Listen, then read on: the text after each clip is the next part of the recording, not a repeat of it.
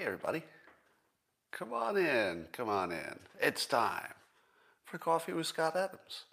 The best time of the day. Every single time. Come on in. Come on in. We got stuff to talk about. Fun stuff. Good stuff. Really incredible stuff. I hope you have heat. Omar, good to see you. Thanks for inviting people. Let's talk about all the news. But before we do that, let's get ready. Okay? You know how to get ready. All you need is a cup or a mug or a glass, a tankard, chalice, a stein, a canteen, jug, or flask, a vessel of any kind. Fill it with your favorite liquid. I like coffee. And join me now for the unparalleled pleasure, the dopamine hit of the day, the thing that makes everything better, except maybe your vaccination.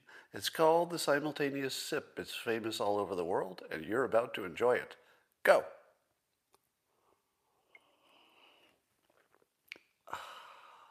You know, as good as this is, it's still underrated. Yeah, still is. I don't know if there's any way to express how good that is. Well, let's see if we can do a little bit better on YouTube today. Those of you watching on YouTube today may have said to yourself, hey, Scott, I was watching you yesterday on a live stream and suddenly your live stream froze up. Was it because of the content? Don't know. So I don't believe I got any kind of a written notice from YouTube. Oh, but let me see if I did. I only read my email about once every few days. Maybe I should check my email. See if YouTube was warning me. YouTube. Let's see.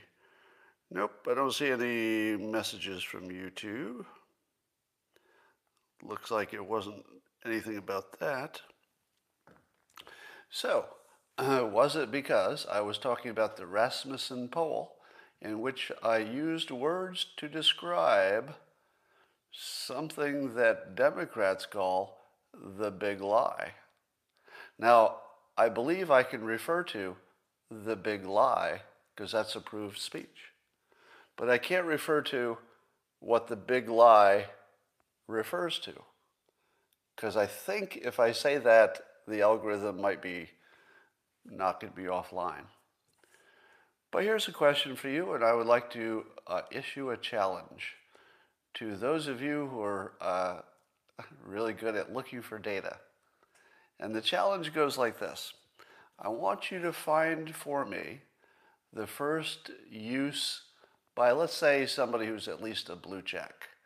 A blue check Twitter use, or it could be an article, or it could be something you saw on TV, but let's say something on a major network, or from a blue check person, the first person who used the phrase the big lie when referring to the election allegations. All right? So see if you can find the first use of that. Here's why I'm mentioning it. All right, there's a what would I call it? I'm not going to call it a conspiracy theory yet, because that would imply that somebody believes it, I suppose. But let's say there's a suggestion that the Democrats have been pulling from a source. Let's say that they found a source of power that they used successfully in the past year, and especially successfully in the election.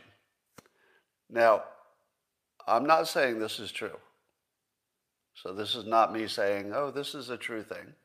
This is me saying, I've heard people say this is true. Just putting it out there. I'll probably be kicked off of. There is a really good. Oh, how did you get ahead of me? How did somebody get ahead of me in the comments? I thought I was going to surprise you all with this, and somebody in the comments is already at the end point. So let me just skip to the end. It has been said, and I can't confirm this, but it has been said that if you read the right Nazi propaganda stuff, if you read how the Nazis brainwashed their own public, you will learn their techniques, and it's really strong technique. Now, I don't know how much, if any, of that would be in Mein Kampf. I haven't read it. I don't plan to.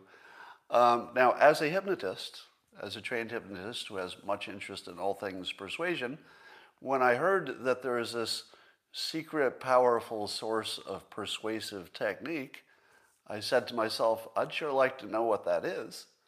And then the smarter part of my brain says, don't go looking for that, Scott.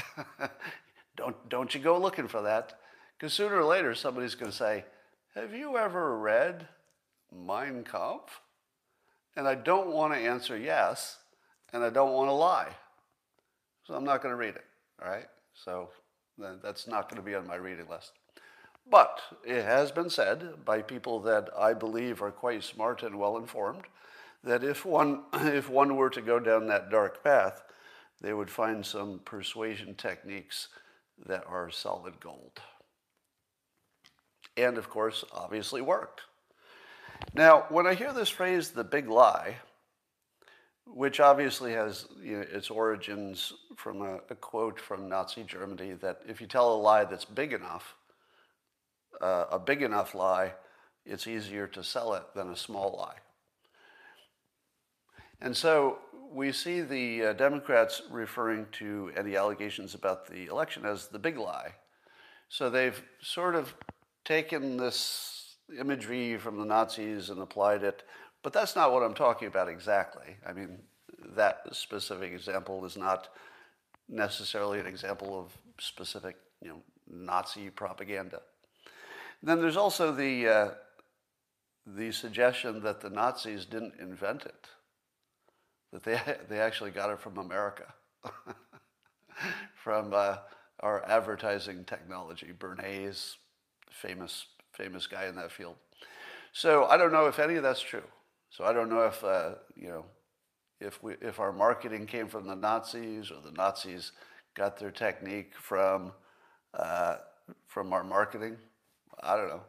So, but there are suggestions that that's out there, and the suggestion is that the Democrats powered up by studying these techniques. Now, I don't know if that's true, and I'm not going to say that I've seen any evidence of it firsthand, but I want you to just research this one question. Who was prominent, prominent person, who first used the phrase the big lie when talking about the 2020 election? Find that out for me, because you might find out where this stuff is coming from. Now, the person who said it first isn't going to be the person who necessarily came up with the idea. But you might find out who is talking to the people coming up with the ideas. So it might tell you something. Just let me know if you find out where that came from. Because this big lie thing is suggestive of somebody at a higher level of persuasive talent than the average politician just throwing out insults to the other team. It has a feel, this big lie thing, because it caught on and everybody seemed to be using it, it has a feel of a professional, not Cialdini. And the reason I say that is because, as far as I know, all information that I have access to is that Cialdini is not a bad person. And whoever came up with this big lie thing, there's some bad people back there behind the curtain. And I don't think he's one of them. So when I would be surprised, amazed really, if he had anything to do with this. So let me support him that way. All right. Let me summarize my feeling about the impeachment decision, the acquittal. So first of all, I'm going to say that Trump is somebody who was acquitted twice of impeachment charges. Some will say he was impeached twice, and technically that is correct. But it's also true that he was acquitted both times. So when I talk about it, just to annoy people, I'm going to focus on the acquitted part. She says, come on, man, finish. Well, I did finish. So the the theory there is that there might be some Nazi technology that the Democrats are using, but just figuring out where that big lie started might give you a hint as to whether or not they're using any super persuasion. If I had been in the Senate, I would have voted to convict Trump on this latest impeachment. So let me say that as clearly as possible. If I were in the Senate, Republican or Democrat, I would have voted to convict Trump for impeachment. But I would be completely ignoring the charge. And I would be completely ignoring the Constitution to do it. And do you know why I would do that? I would feel he didn't do enough to save me. It would just be personal. So if I were voting, I would just vote personally. I would say, I don't think you did enough to save me. It's personal. I wouldn't even care about the Constitution. I'm being honest. I wouldn't even care about the Constitution. Wouldn't care about the precedent. Wouldn't care if it looked like a lie. Wouldn't care about fucking anything. If I had been in the Senate and my president didn't do enough to stop it after it started, forget about whether he incited it. I wouldn't convict him for inciting, because I don't think that's real. And I just wouldn't have. But if I didn't think he did enough to save my fucking life, oh yeah, I'd vote to convict. I wouldn't even care what the Constitution said. I'm being honest. I would ignore the Constitution. I would ignore my duty as an elected official, and I would have voted to convict his ass for not doing enough to save me. Period. Now, I'm not in the Congress, right? I'm not in the Senate. So I don't have to vote that way. And I have the comfort of having some distance. I don't have any PTSD. It's not personal to me. And under those conditions, I actually agree with Mitch McConnell's vote. I agree that it probably is pretty important to at least try to establish maybe a mini precedent that the Senate doesn't have jurisdiction over people out of office. Now, the Senate voted that they do have jurisdiction. Do you like a situation where the Senate can vote to give themselves constitutional powers? Because it feels like that was what happened, if that's not technically what happened. But doesn't it feel like the Senate just voted itself some new constitutional powers by voting that it was constitutional to impeach a president who's left office? I think McConnell was the adult in the room, where he said everything that needed to be said about the situation. He expressed his personal disgust, which I would have shared completely had I been in the building and been in the Senate. Agree completely with Mitch McConnell on that topic. But I like the fact that he made his final decision based on a point of systems integrity, really. Systems integrity. You don't want to be, even if it's legal, you don't want to be impeaching people out of office. It's just not good for the future. So, good for him. Now, the most interesting thing that's happening as a big trend is that the news business has run out of targets because Trump is not there and he's the best target for them. So they're starting to turn on Democrats because the Democrats have power and they report about power, and to do their job, they're going to be, let's say, appropriately aggressive about challenging power. And we're seeing that happen in some interesting ways, but it's still kind of polite. There's a level of politeness now, even though they're going after some Democrat targets. So here's some examples. Jake Tapper, to his credit, this weekend, he went really hard at Governor Cuomo, not only for the nursing home decision to release infected people to nursing homes, but also for the cover-up of the number of people who were there. And it didn't look like, to me, it didn't look like he was pulling any punches. It looked like, at least Jake Tapper went hard after Governor Cuomo. And I feel it was entirely appropriate. So I'm going to call it out when something that makes sense happens.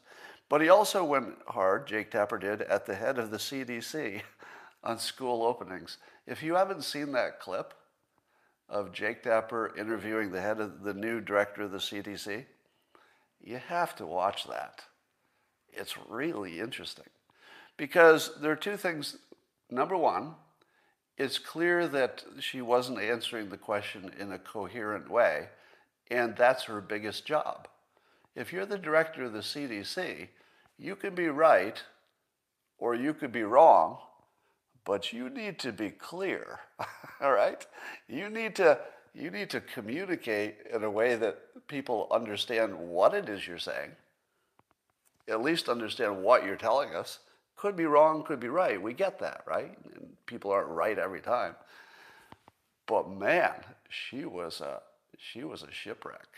And watching Jake Tapper press her, and let me give CNN credit for this. It felt like they could have cut that. They could have cut that short, because he let her talk for a long time, not answering the question. And it looked like maybe the producers probably were whispering in his ear, just stay on this, like don't let this go. And he just stayed on it. And watching it live, or it was live when it happened, but recorded when I saw it, it was really interesting to watch him press her. Now, what the problem was that she was saying that he was pressing her to be true to the statement that they would follow science. Now, you know what the trap is, right?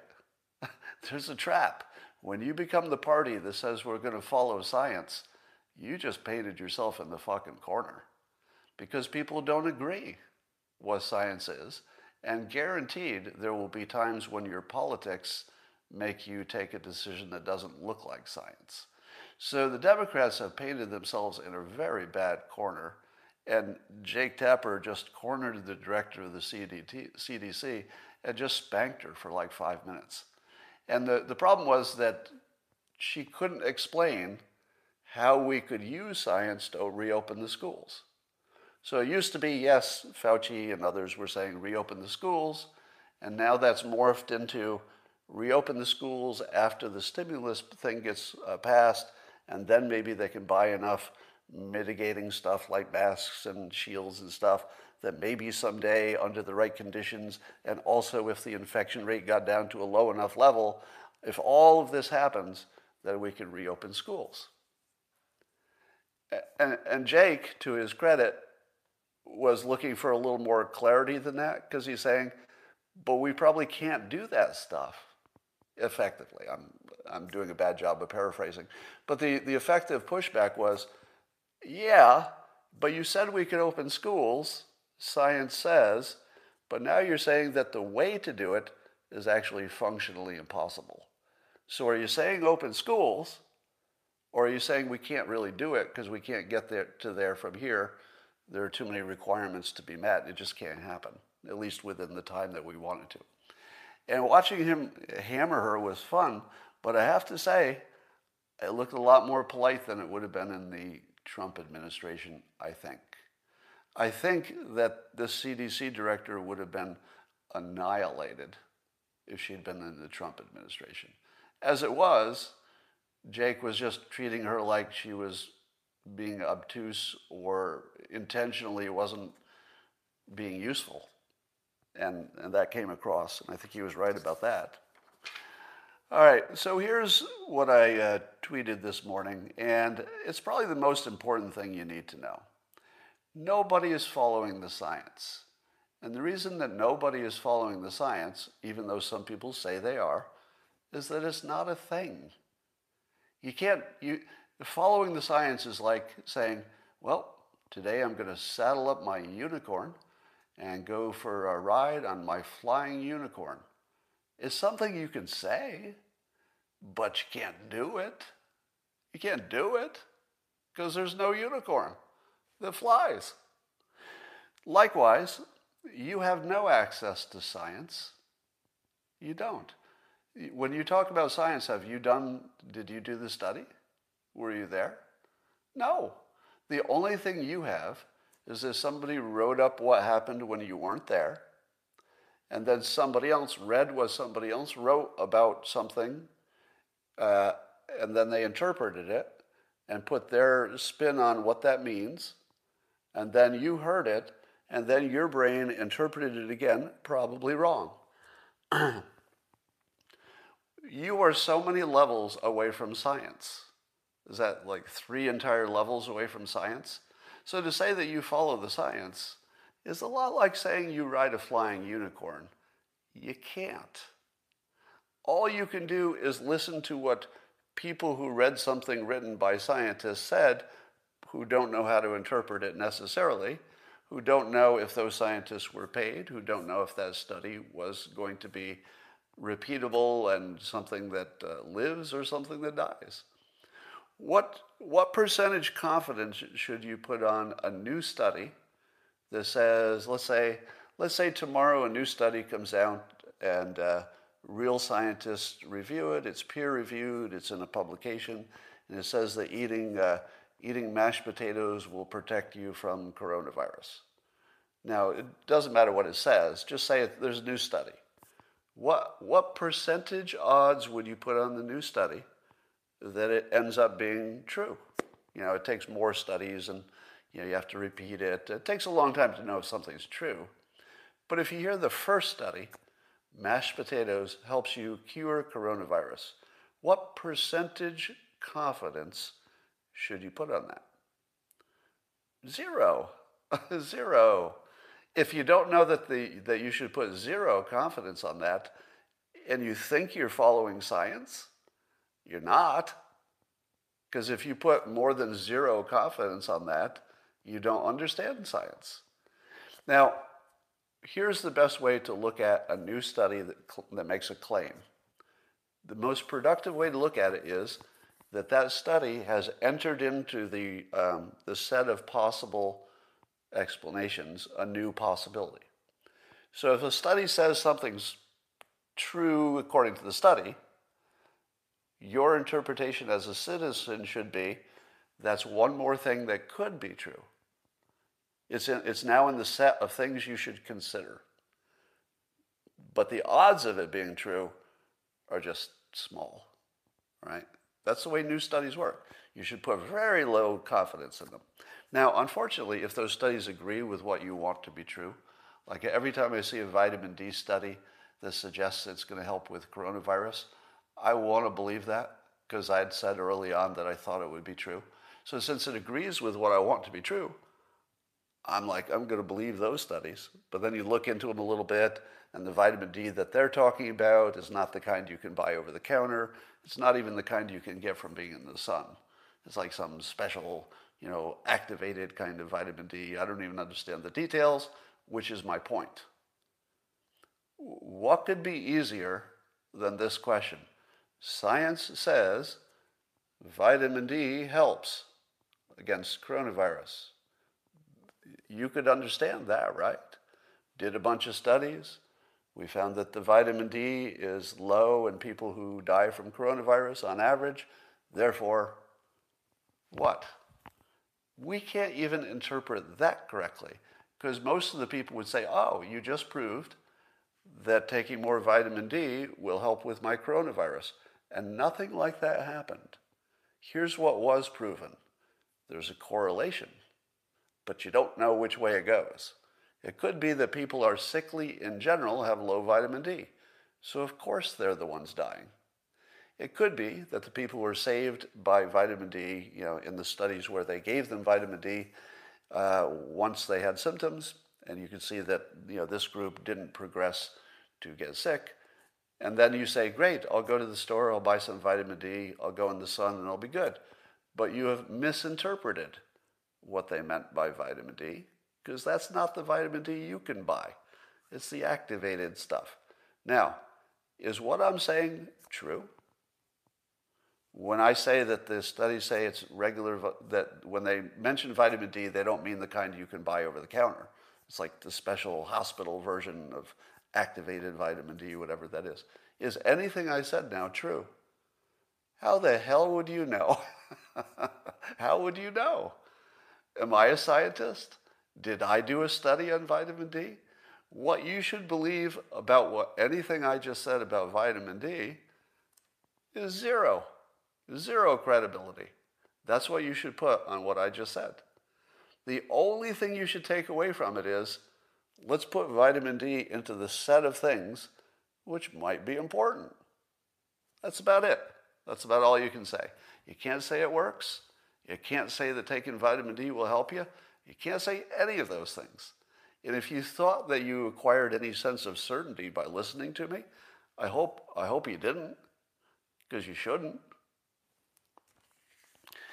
So when we talk about the news, think about the people who, when we think about science, think about the people who tell you what the science is. So the same organizations and groups of people who tell you what the science says, they interpret for you the science, brought you the Russia collusion hoax. They brought you the president says you should drink bleach for coronavirus hoax. They brought you the fine people hoax, the Covington Kid hoax. Do I have to go on? I could just list hoaxes all day long. And then I could list things that they said wrong that they corrected. For example, the New York Times is correcting the story that one of the Capitol assault rioter people killed a law enforcement guy by hitting him with a fire extinguisher. So that was the actual news.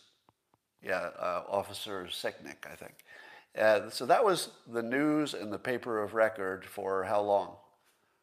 And now the news is, well, none of that happened. None of that happened. This is the same news that reported that this was a coup attempt on January 6th or an insurrection. Nothing like that happened. But it was in the news. I mean, it was certainly a riot, and it was bad in all the ways that, violence and illegal activities are bad, but it wasn't a coup. They weren't going to hold the United States because they captured a room, right? So if the science that you have access to is filtered through the least credible organization in the world, well, no, the least credible organization, no, maybe the world. I'll put that out there because I've got another point about that. You're literally getting it from professional liars, and that's what we're believing. Hey, let's trust the science, as interpreted by professional liars with a gigantically long track record of serial hoaxing. So I've started to think that anybody who says follow the science is operating at a low level of awareness. Doesn't mean they're dumb. Doesn't mean they're dumb. Doesn't mean that their IQ is low. Doesn't even mean that they're not well informed. It's just a low level of awareness. If you're not aware that people don't have access to science, that's a pretty low level of awareness. A higher level is that you could have all the access you wanted. It wouldn't make any difference because you can't understand the papers, and it's being interpreted by other people that will influence you. All right. Now, speaking of science, now the CDC says that more than 38 million Americans have received their first dose of the vaccine.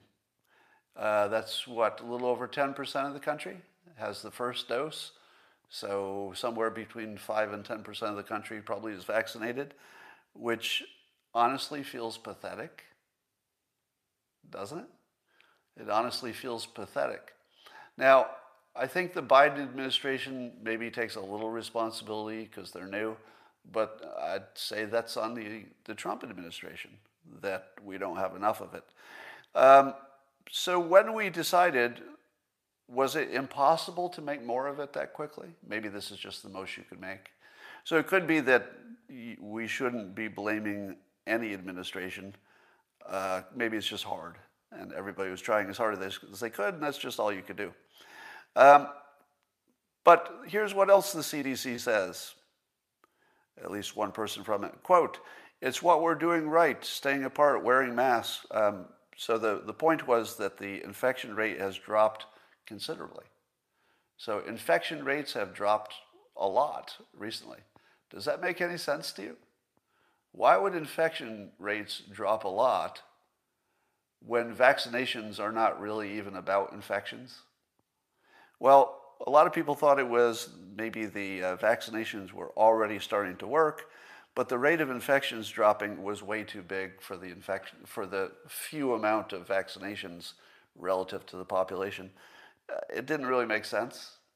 So now they're saying that the reason that we're dramatically lowering infections is that people are doing a better job of staying apart and wearing masks and not traveling and not mixing with others indoors, says Dr. Tom Frieden, former director of the CDC. So it's not the CDC, it's the former director. Now, that's science, right? So did you just learn some science? And now an official person just gave you some science. So do you buy it? This isn't science. This is people talking about science and speculating and guessing and blah, blah, blah. But here's what's obviously wrong with this. In the comments, answer this. Your personal observation, forget about the rest of the world. Just talking about your friends and family, your coworkers, people in your immediate vicinity. Are they doing better or worse lately, let's say the last month, better or worse at social distancing and masking? So in your comments, just say better or worse. Are people doing better or worse lately in social distancing? I'm going to vote worse. That's my experience, that people are socially distancing less, not more. So I'm looking at your comments now as they're starting to come in. I'm saying, I'll just read them. Same, worse, worse, better. Let's see, lots of them going by. Same, worse, worse, worse, no change, worse, worse. Same, same, same, better. Exactly the same, worse, same, worse by far, no change, definitely worse, worse, worse, worse. All right. So it looks like the impression, on average, people are different, but on average it looks like our observations, and keep in mind, we're people from all over the country, in many cases all over the world. I don't see better masking. I don't see better. Not at all. So this is our science, right? Here's a guy who was Dr. Tom Frieden. He was the former director of the U.S. Centers for Disease Control and Prevention. So that's science, right? But it doesn't match your observation. So what are you going to believe? Doesn't this sound a little political? Or maybe it's about keeping you masked? Does this sound like science? Or does this sound like propaganda? It's propaganda, isn't it? Because this is somebody who, let's just say, has good intentions. Because I do think everybody involved in the coronavirus stuff, there's nobody who has bad intentions, unless China does. But, there's nobody working on this who has bad intentions. They're trying to help. But is he trying to give you science? Or is he trying to help? Because sometimes they're different. If he had told you the science, maybe you wouldn't behave the way that is best for you.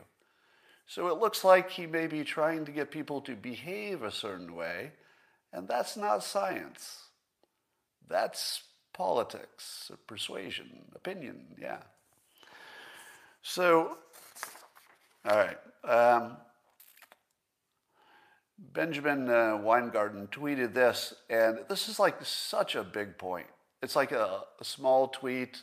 You'll miss it, but such an important point. He says, the New York Times casually asserts Russian intervention was a factor behind Trump winning in 2016. So there was a recent story in which they just threw it in a list of factors of why Trump won, including Hillary Clinton being a bad candidate, etc. But Russian intervention was one of the reasons. And as Benjamin points out, he says, this will be how the history is written. And it's an absolute farce. But when you casually insert the lie over and over, it becomes my truth for the ruling class. This is literally history being incorrectly written right in front of you. Because is it true? Is it a true statement that Russian intervention was a factor? Well, what do you call a factor?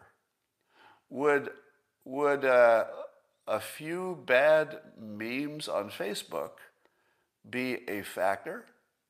Well, suppose they changed one vote. How small does the impact have to be before you don't call it a factor? I feel as though it might be technically true that there was Russian intervention, because we've seen that there are some memes that looks like they were behind. But some of them were pro-Hillary Clinton, and some of them were pro-Trump. I think more were pro-Trump. But there weren't many of them. I don't know anybody who saw one. I've never heard of anybody who says they saw one, because there's a list of which ones were the Russian memes. I never saw one until I looked at the list of Russian memes. And when you look at them, it's obvious that they wouldn't have changed any votes. They looked like they were done by high school students as part of the class project. So when the New York Times just throws that in there, like it's just now common knowledge, and one of the reasons was the Russian intervention, blah, blah, blah, blah, blah, it just becomes history. And it's not even close to true. As far as we know, it's not even close to true. And the New York Times just turned it into the truth by repetition and just throwing it in there like everybody knows this. It's common knowledge, Russian intervention. It's amazing to watch this happen right in front of you. And then apparently the New York Times did a little correction on their story about the police officer killed by the fire extinguisher. So they had reported that until the impeachment trial was over.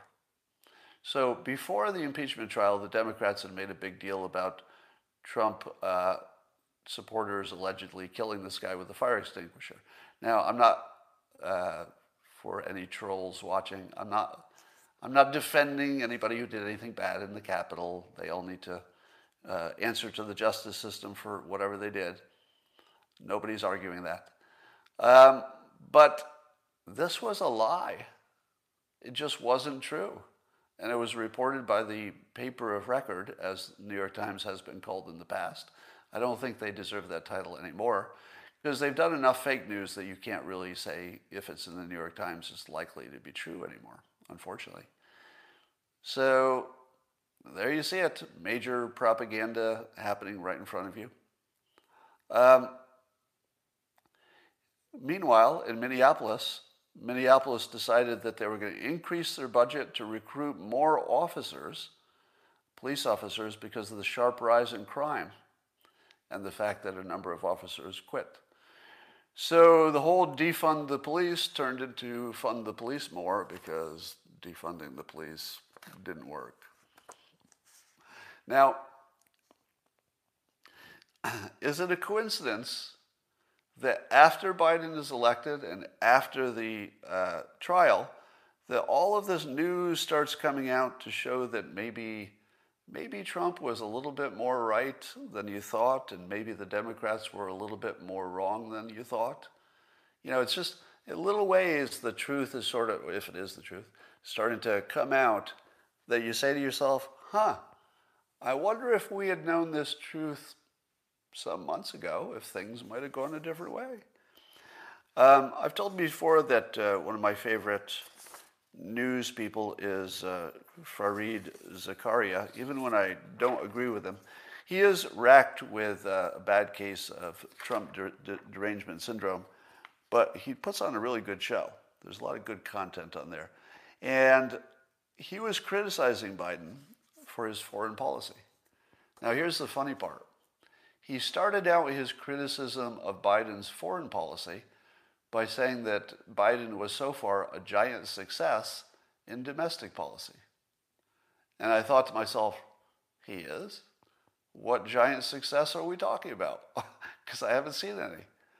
And Fareed's example of a giant domestic success is that Biden focused on defeating the coronavirus. To which I said, okay, I like the fact that he's focusing on it as a high priority, but what did he do? What's different? What did Biden do that would not have happened under Trump? Was Trump going to stop giving vaccinations? And what about opening the schools, right? Trump wanted to open the schools, and now Biden's not so keen on that idea. So I don't see any big domestic success. I don't see any of them at all. Nothing you could call that. But then Fareed goes on to criticize Biden for having said that they would get back into the Iran nuclear deal, and that they've been saying that for years. But when it was time to do it, because Biden now has the power, what do you think they decided to do? They'd put it under review. That's right. One of the main things that Biden was running on, he's not sure he wants to do. So for years they've been criticizing Trump, and then when it was their turn to make the decision, they said not, well, we better do what we've been saying for years we should do. No, they said we better look into it. What the actual fuck? They can't even make a decision on one of their main international things. That's pathetic. Now, I'm actually happy that he's not making the decision. I'm happy that he's reviewing it. It's always good to review things. I think they're going to end up very close to where Trump was. I think they're going to end up adopting something pretty close to Trump's policy on Iran, which was the opposite of what they said we should do. So give Fareed credit for calling this out. This was a good point. But there's more. Of course, Trump was tough on China, and he wanted sanctions on trade, which we have. So Biden takes over, and he was the gigantic critic of trade wars. Big critic of trade wars. It's a huge mistake to have a trade war with China. Now he's in charge. Did he immediately reverse the trade sanctions? Nope. What he did was he said it would be the sanctions would be, quote, under review. Under review. Now, he ran for office saying it was a gigantic mistake and it's obvious to everyone. But now when it's his job, he's not so sure. What did we elect? Did you elect somebody with policies? Apparently not. All you elected was somebody who would study, who would look into it. All you got was a guy who said he'd look into it. That's it. That's it. I'd look into it. How about the Cuba policy? He was going to be not as hard on Cuba as Trump was. But nothing's changed. But they've got it under review. It's under review. So remember what I told you as soon as it looked like Biden was going to be the president-elect? I told you this. He's going to have a real problem reversing a lot of Trump's stuff, because Trump's stuff, a lot of it, was right. No matter how much you think he did wrong, there was a whole bunch of stuff Trump did right. And they were criticizing everything he did like it was all the same. It didn't matter. It was just Trump did it. It must be wrong. And now they've got a real problem. They've painted themselves into a corner in which they either have to do something that I think at this point they would even admit would be stupid and bad for the country, or admit that they were lying the whole time. Keep in mind that Biden ran to get rid of the liar. That was just about the most important thing besides the Fine People hoax. Those were like his two pillars, were get rid of the liar and get rid of this guy who said this Fine People thing, which never happened. So Biden ran on honesty, and apparently he's breaking a lot of promises.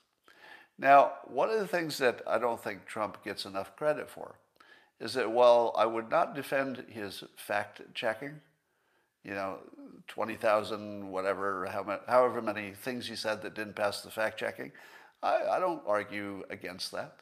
I'm sure that that's a big number, whatever it is. But he did keep his campaign promises. better than just about anybody ever has in the history of the world. If you had a choice of somebody you think is nice and tells you the truth, but they don't keep their campaign promises, or somebody who tells a bunch of hyperbole and bullshit, but they keep their campaign promises, which one do you pick?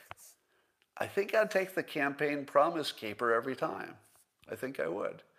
And I don't think Trump will ever get enough credit for that. But I would say his attempt to keep his promises, even if you count the border wall as not successful, you could make a case either way. But he certainly tried like hell to keep his promises. He tried like hell to do what he said he was going to do. I feel like that was one of the most, I don't know, probably some of the best leadership of all time. You know, that doesn't take away from anything you want to criticize him about for the Capitol assault, etc. But he did keep his promises like a mofo, and I'm not going to forget that. All right. So even if you didn't like what he promised, at least he kept his promise. There's a really funny video that I tweeted about somebody, I think they were on a bicycle going around New York City looking at the outdoor dining. Have you seen it? It is really funny because a lot of the restaurants have built outdoor dining enclosures, some of them better than others. Now, in my town, where the weather is relatively, doesn't get super cold, they can put little heaters in there and they can have an open flap. So you're actually a little bit closer to outdoors, even though you've got some material like, tent material up. But you've got one side that's completely open. That's a lot of airflow. Not bad. But in New York City, apparently a number of restaurants have just built a separate building on the sidewalk. It's got actual walls, like wooden walls, real windows. The kind you go to the store and you buy a window, just put it actually glass window, a physical door, but in some cases they'll leave the door off, but it's otherwise just indoors. But it doesn't have air conditioning. It doesn't have air circulation. So the fact that the door is open, how is that really different than just having the restaurant itself open and leaving the door open? Just leave the door open. How is it exactly different?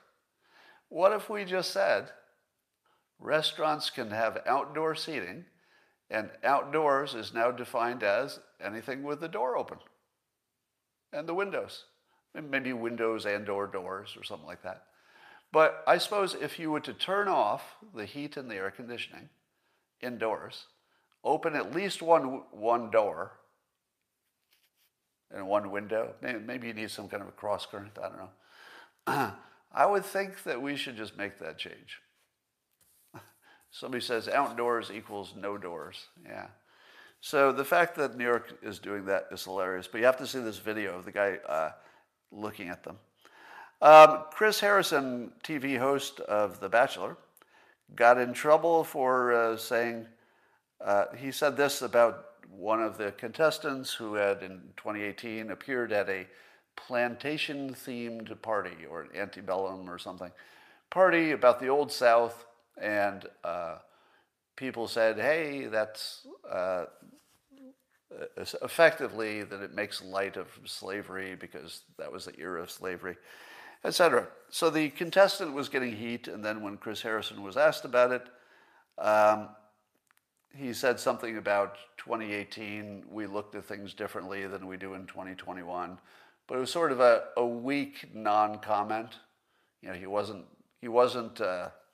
going hard at her, which I understand. But he also wasn't going too easy on her. He was just saying, well, you have to understand the context. Well, that was enough to get him canceled, and he had to take some time off from the show. We don't know how long. But here's the part that I loved. His apology, his public apology, for an infraction that I would call, on a scale of 1 to 10, a 1, maybe. I'm not going to say it wasn't a mistake, but on a scale of 1 to 10, a 1, 1.5, something like that, right? But what he did was he gave an apology that was a 10. So he apologized like he had just slain an entire orphanage. Like he went way above what you would expect for a crime that was a 1.5 out of 10. And to the point where I thought it was hilarious. And this has given me my idea for when I get canceled, because you know I'm going to get canceled, right? It's sort of a matter of time, wouldn't you say? And I don't know that I'll be canceled for something I said or meant. I'm likely to be canceled for something that somebody misinterpreted that I said or meant. Right? You all see this coming, right? It's like this giant train light coming right at me down the tunnel. I mean, if I don't get canceled, I'd be amazed. But it looks like it's coming sooner or later. I think they just have to wait for the right, they meaning my enemies, many. They have to wait for the right opportunity. You know, they've come after me many, many times, but haven't quite got the kill shot yet. So I know it's coming. It's coming. But when they cancel me, I will be issuing an apology. And I'm going to tell you right now, it's going to be the funniest apology you've ever read. And do you know why it's going to be funny? Because I'm going to play it serious. I am going to apologize so hard that you will be screaming with laughter. I will do an apology like nobody's ever apologized.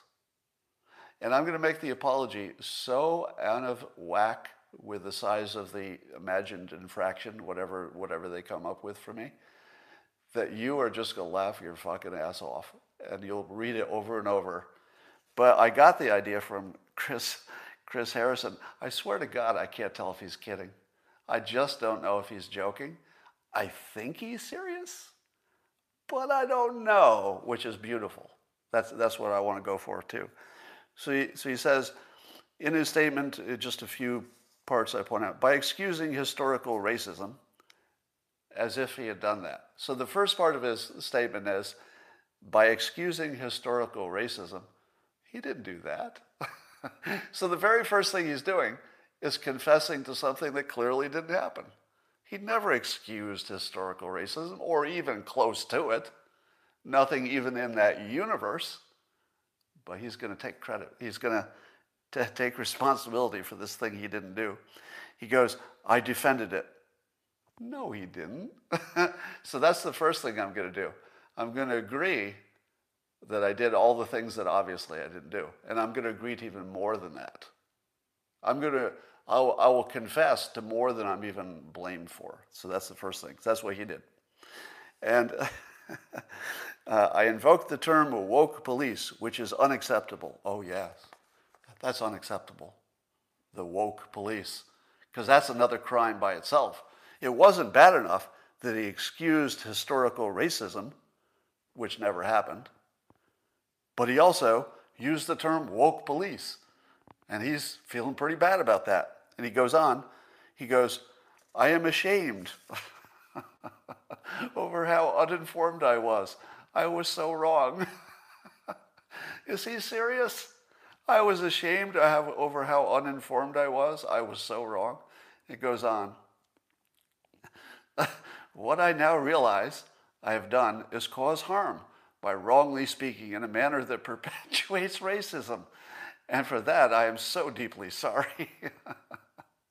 I also apologize to my friend Rachel Lindsay for not listening to her better on a topic she has a first-hand understanding of, and humbly thank the members of Bachelor Nation who have reached out to me to hold me accountable. I promise to do better. And then here's the topper. He goes, quote, I am dedicated to getting educated on a more profound and productive level than ever before. I want to ensure our cast and crew members, to my friends, colleagues, and our fans, this is not just a moment, but a commitment to much greater understanding that I will actively make every day. Is he serious? Is he? I actually can't tell. I feel like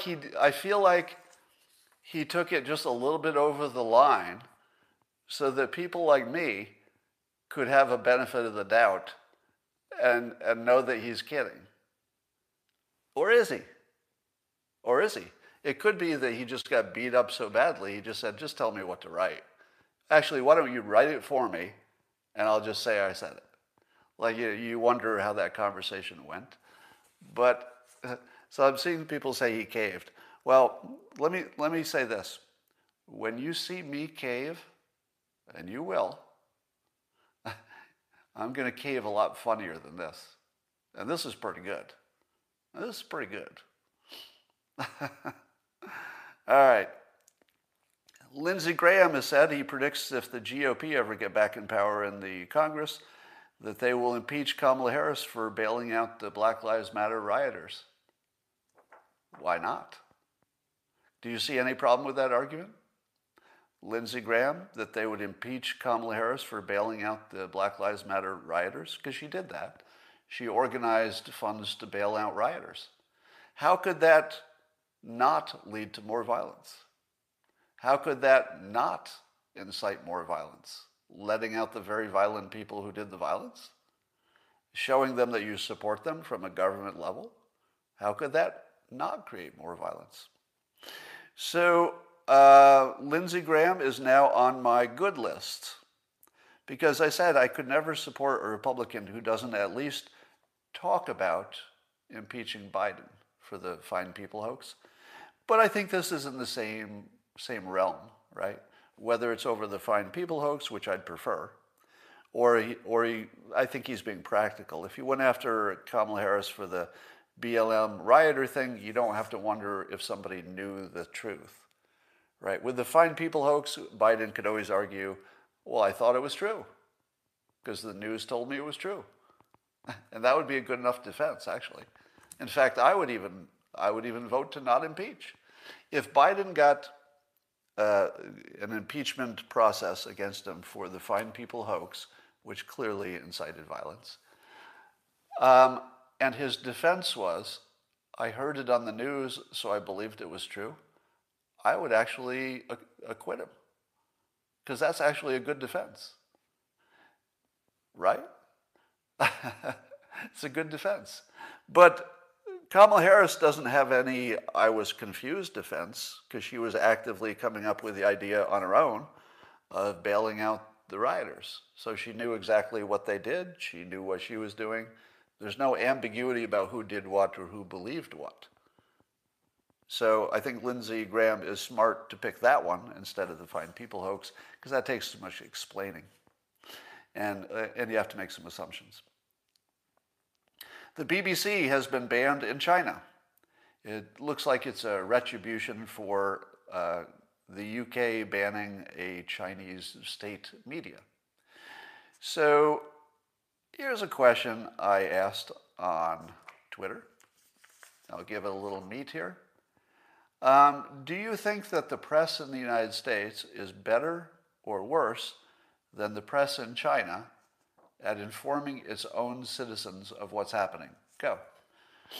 In the comments, who do you think does a better job? The press in the United States or the press in communist China that is controlled by the government? Which one does a better job? I'm seeing in your comments, same, worse, same, no idea. BBC is propaganda. Somebody says far worse. No way to tell. Not anymore. All right. Here's the way to look at it. If you are a citizen in China, and this is more of a question than a statement. If you're a citizen in China, do you know that your news is controlled by the government? Does the average Chinese consumer of news know that their news is controlled by the government? I think so, right? Wouldn't they all know that? So when they read a story that says, your government says we did a great job on this or that, how does the average Chinese consumer of news process what is obviously fake news from their government? I'm not there, so I don't know, but I'll make an assumption. My assumption is that they know to discount it in their heads. And so they don't believe it because they know it comes from a non-credible source, their government, who wants you to believe a certain thing. So in that case, and I would take a fact check on this because I don't know enough about the culture. I've never traveled to China. So if I'm completely wrong on this, let me know. But it seems to me that it would be a healthy situation to know that your news is fake. Like just to know it's fake. Are you going to be misled if you know it's fake? And then you also have, if you have a VPN, you have at least some way to get news from other sources, and you can check that your government may be telling you a story. So are Chinese news consumers, are they more confused than American consumers? Because remember, Americans got the Russia collusion hoax. We got the fine people hoax, the drinking bleach hoax, the overfeeding goldfish hoax. And of course, our politics is just a team sport that has no semblance to anything like objective news anymore. I don't think our news is better than China's news. I don't think so. I think it's similar and might be worse. And the might be worse part is that the problem with our news is that half of the country believes it. No matter what the story is, let's say just political news. So when I'm talking about the news, I'm talking about political news. I'm not talking about, hurricane news. I feel as if a news organization which legitimately lies to half of the country consistently might be worse, because they believe it, half of the country, might be worse than a Chinese press in which nobody in the country, I'm exaggerating, right? But nobody in the country believes it. I feel like that might be better. I don't know.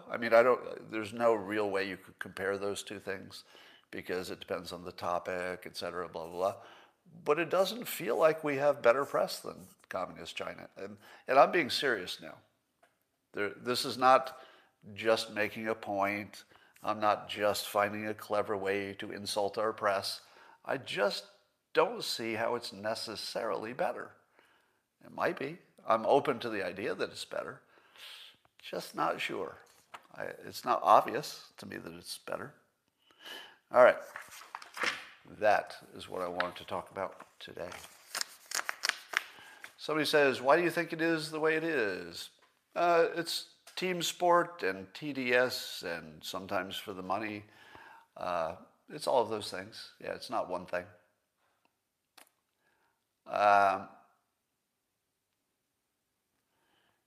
Somebody says, CNN is owned by AT&T. Cancel your contract. Well, I'm not big on canceling anything.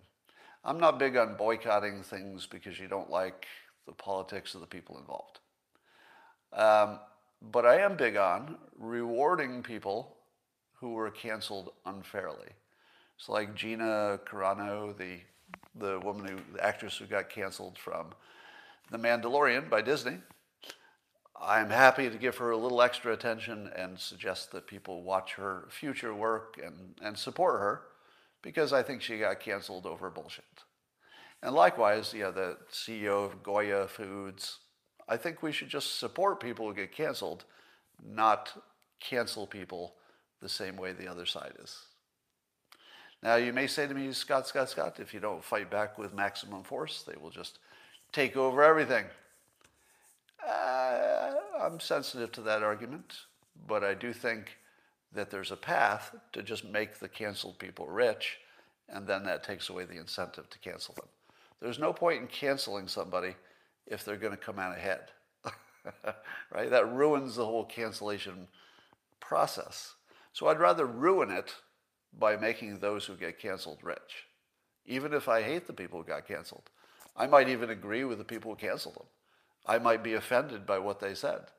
If somebody gets canceled for using an offensive, let's say, ethnic term, I'm not in favor of that, but I might be in favor of commerce not being affected by it. So, um, somebody says, I respect your stance, but I canceled Disney Plus. Well, you know, the problem with all the streaming services is after you watch that one show that you bought the streaming service for, you don't really need it. So I think a lot of people just cancel the service after they watch their one show. I just got Hulu just to watch the Britney Spears special, the documentary. And now, once I watched that one show on Hulu, I thought to myself, well, now at least I've subscribed, so I've got all this other content I can watch. I'm looking through it last night. Nothing really else I want to watch. I might watch Schitt's Creek or something, but basically, all of the streaming services have one thing I want to watch. So once you're done with The Mandalorian, maybe you don't need Disney Plus so much. By the way, speaking of the Britney Spears thing, you should watch that documentary. It's really interesting how she lost the rights to her own money, and that her father was the executor. That's recently was reversed. So now there's a professional organization that has to work with her dad to manage her money. So at least the professionals are a little bit of an audit on his actions. But the fact that, and the saddest part was that Britney Spears was saying, effectively, there's only one person in the world I don't want to be in charge of my money, and it's my father. And she couldn't get that done right away. She did get that done, finally, at least shared responsibility. But it was amazing that that can happen to a human being in this country, that the court can just take control of your life and give it to somebody else. Now, obviously, there are times when that's necessary. So I don't know that I want to lose that ability if somebody's elderly and they can't manage their money, etc. But giving it to the one family member that you hate or that you don't trust, that's just a crime. It certainly makes sense that some people need some help temporarily or permanently. That part's cool. But having the person who helps the one person, that person doesn't want to be the one, that's not cool. That's not cool. Somebody says, try going through a divorce. I've gone through a divorce. It's not fun at all. But we didn't fight in our divorce. I just made it easy. All right. You'll manage my money? Sure. You know, there's this weird thing with making a lot of money. And I would label myself as rich, but not mega rich. So I'm on the low end of rich people. I'm nowhere near a billionaire, right? I suppose if I wanted to, I could have a private jet, but I wouldn't spend that much of my total net worth on a jet. So I'm sort of below the private jet level of wealth, although I suppose I could do it if I wanted to. It doesn't mean that much to me.